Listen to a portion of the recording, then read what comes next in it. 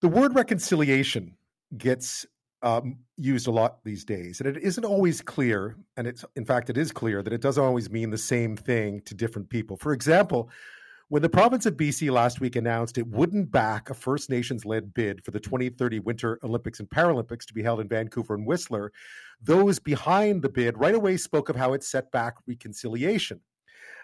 Here is Chief Jen Thomas of the Tsleil-Waututh Nation and Squamish First Nation Councillor William Williams from last week. This is 10 steps backwards in reconciliation. The province has to step up now and build that trust, build that relationship with us. We didn't come to the table asking for a blank check. We were giving terms of this ain't the right time. When will be the right time for Indigenous peoples to be at the forefront in this so-called spirit of reconciliation? I should say that was Wilson Williams, Squamish Nation First Nation councillor. And it got me thinking at the time, because the way the province explained it was that they didn't want to commit to another Olympic bid because it's expensive. You need to guarantee, there's always problems with cost overruns. It was going to be to the tune of billions, and they weren't ready to do that. They felt there were better things to spend their money on. They did make the decision, it seems, unilaterally without explaining it to the groups who were supporting the bid. But it felt like this was a situation where the province acted in what it thought was the best interests of all British Columbians. But that's part of the problem here. At least to me, this was a question of fiscal responsibility. Others saw it as simply dismissing a well-thought-out project without the kind of consultation that they deserved. And it was about respect. So that leads me to this. What is reconciliation, and what can we do to advance it? It's a question Jody Wilson-Raybould gets asked more than any other by Canadians, according to her. So the former Minister of Justice and Attorney General for Canada decided to put her thoughts down on what is a topic of crucial importance really here, to try and provide some answers. The book is called True Reconciliation, How to Be a Force for Change, and it comes out on Tuesday. It rejects the idea that reconciliation is too complicated or too hard, that things will never change, and takes what can be a very broad and emotionally charged topic and tries to break it down into some core ideas and approaches that can be used by you, me, your community, organizations, even government. Because while we often put a lot of emphasis on those big moments or events, such as the papal apology for the Catholic Church's role in residential schools, or the findings of the Truth and Reconciliation Commission, real change and perhaps real reconciliation often happens quietly behind the scenes as attitudes shift and actions come to reflect that shift. And so ahead of its release and a book tour that will take Jody Wilson-Raybould back to Toronto, Ottawa, and beyond, it's my pleasure to welcome her back to the show to talk about the inspiration and motivation behind True Reconciliation, How to Be a Force for Change. Thanks for your time and welcome back. My pleasure to be back. Thank you. This is, we spoke about a little bit about this book project last we spoke, about 6 months ago. This one's quite personal for you. What does True Reconciliation? The title is often says so much. Why True Reconciliation? Well, I mean, thank you for. I'm happy to circle back on this, and I can't believe the 6 months has elapsed, and it's actually coming out next week. For me, the title True Reconciliation is trying to navigate through what I like to call, in some respects, the noise of reconciliation. How much we have discussions that everything out there is labeled reconciliation, which effectively in some circumstances makes nothing reconciliation. So I put true in front of reconciliation. For me, true reconciliation is about all of us as Canadians contributing to the development or the further development of different patterns of relationships between Indigenous and non-Indigenous peoples that recognizes our distinctiveness, our differences, but also most importantly recognizes that we're part of an interconnected whole as a society. So true reconciliation is actually about advancing those patterns of positive relationships, moving away from denial of Indigenous rights and moving away from the long shadow of the colonial legacy. From what you've said, that oftentimes people have good intentions when it comes to this, but don't know where to begin or don't quite understand what it is that this all means, I guess, and in some ways that leads people to a certain paralysis when it comes to sort of advancing. Because as you point out, a lot of the good that happens when it comes to rebuilding or at least establishing a better relationship happens in the background. It happens in the dark. It's not the big events. So you were saying that a lot of people come up to you and say, well, what can I do? Right. Yeah, all the time. And I think it's even, I mean, it's getting more so in terms of engagements with people. And I think that's entirely positive. And there's lots of different reasons for that. I mean, one of the things that I try to make clear throughout the book is that there has been a lot of change in terms of advancing reconciliation and building more positive relationships between Indigenous and non-Indigenous peoples. And I believe that that is because Canadians are becoming far more aware of the reality of the history of this country. And it's not necessarily the history that we learned when we were in school. Truth and Reconciliation Commission, the revelations of the mass graves, these all contribute to that increased understanding of the dark chapters of the history of Canada. And people want to do something. But these periods of transition and transformative change, which I think we're in, can become confusing for people, all people, myself included, about what to do.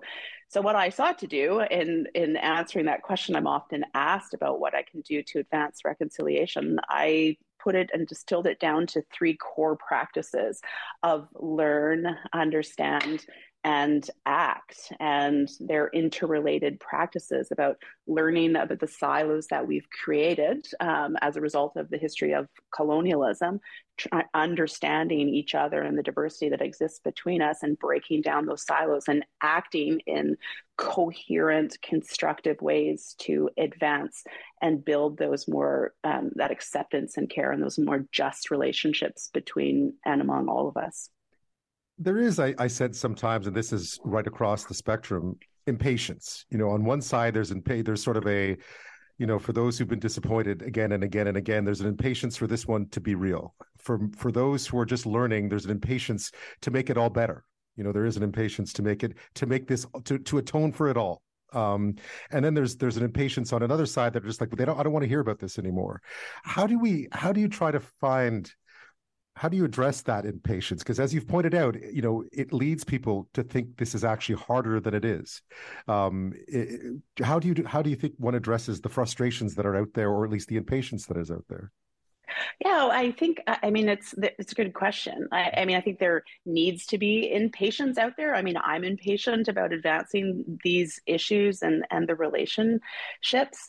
I break it down to, and people have a diversity of opinions about we've done enough, or why do we continue to hear about this? This is confusing. How come we haven't been able to resolve drinking water advisories in Indigenous communities? Like breaking down that confusion and recognizing that we all have a role to play in advancing true reconciliation, that we can't just say, this is somebody else's responsibility. But I coined this term, or I borrowed this from a friend of mine and advanced it further in the book.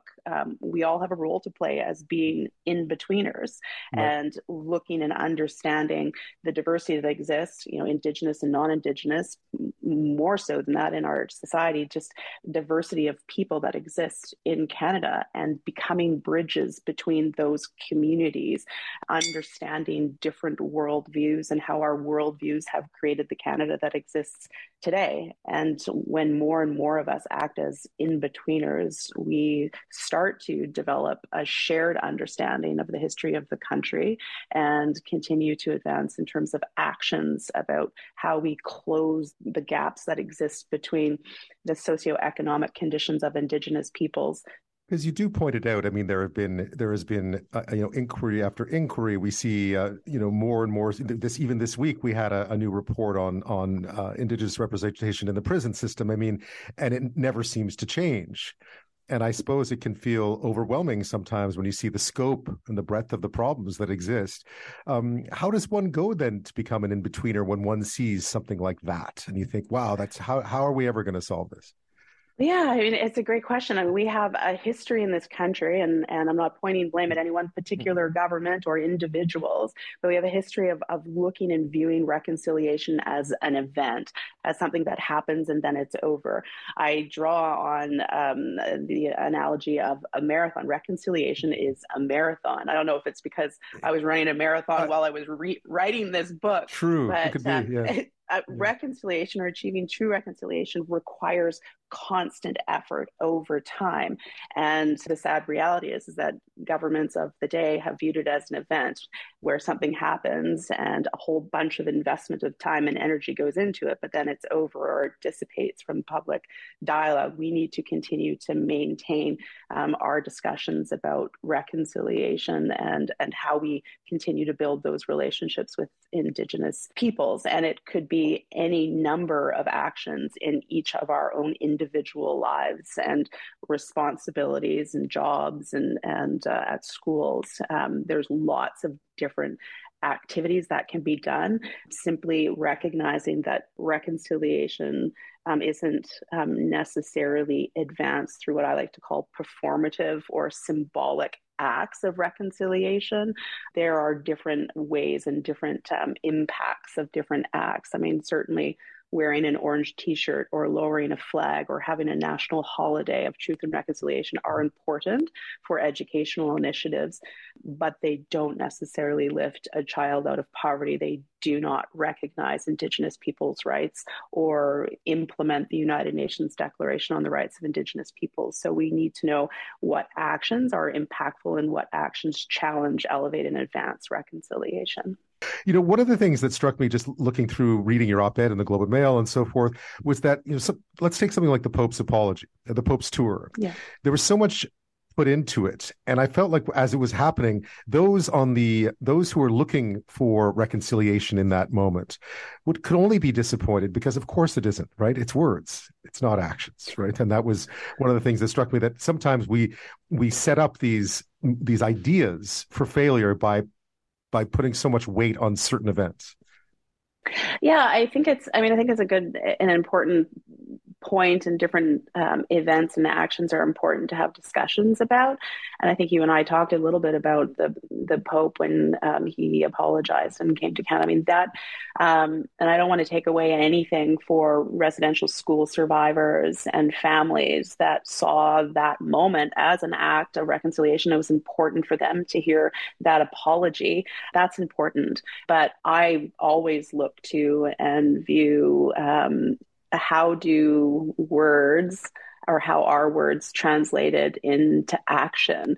Are the Pope's words in terms of apology going to translate into action and return sacred artifacts to Indigenous communities? How is the Pope's apology going to impact individuals here within the Catholic Church? But more importantly than that, moving beyond the words or the symbolism or the performative reconciliation, it's looking at what the actions are going to, what actions are going to be taken, how are individuals going to act, how are governments going to act, what is the Pope's apology going to do in terms of creating that space for the recognition of rights and respect, and creating new patterns of relationships for Indigenous peoples when it comes to their relationship with non-Indigenous peoples. I'm about actions and not simply words. We've heard too many words, but how do we translate them is the challenge for all of us. When you look at the political, you know, the lay of the land politically these days, do you see what you want to see from all parties, not just the government, but when you look right across what everyone's talking about and doing, do you see any signs, any positive signs that are out there in the political world? Because of course, a lot of us, one of the ways we can advance reconciliation is in the way we vote, right? Well, absolutely. I mean, it's it's not a hard question for me to answer, but I'm trying to answer it in a really constructive way. Sure. I mean, there are efforts that the current federal government and provincial governments here in British Columbia, we have an UNDRIP law, and we have an action plan about implementing the United Nations Declaration on the Rights of Indigenous Peoples. That's important. The federal government has made significant investments, has sought to address long outstanding court cases around discrimination with respect to Indigenous children. These are all important realities. But what I have talked about in the book and talked about when I was a minister, we need to have real, tangible action that creates transformative change. We haven't seen any federal government enter into that space where there is a recognition of Indigenous people's rights, and that we create the space as a country, as a government, to enable Indigenous communities to rebuild their governing systems through self-determination, including self-government. That transformative change, and I see that rights recognition as one track that we have to pursue in order to enable Indigenous communities to actually make decisions to exercise their self-determination over their citizens and themselves. That's the transformative piece that has been missing from government action since the day this country became a country. Indigenous peoples have been left out. And I gather, I mean, true reconciliation, that's the goal. I mean, I know this isn't a guidebook, but what would you like people to walk away thinking when they finished it? I hope that true reconciliation helps to cut through some of the confusion around reconciliation, some of the noise. And I hope it's an accessible, practical guide that relays 3 core practices: learn, understand, and act, about what people can do. And what I was taught when I was very young by my grandmother and my parents, which is what I hope people take away from this book, is that everybody has a role to play in advancing true reconciliation in your own lives, in your own families, in your own communities, and in our country. And through a vision that recognizes how interconnected we are and appreciates how distinctive we are and can continue to be, creates a different vision for our country, a shared vision for our country. And I think that's what we need through acceptance and care for all of us to live in harmonious relationships with each other. Jody Wilson-Raybould, I look forward to seeing how it's received. Thank you so much for your time. Yeah, I look forward to seeing how it's received too. And thanks for the chat. It's always a pleasure to join you.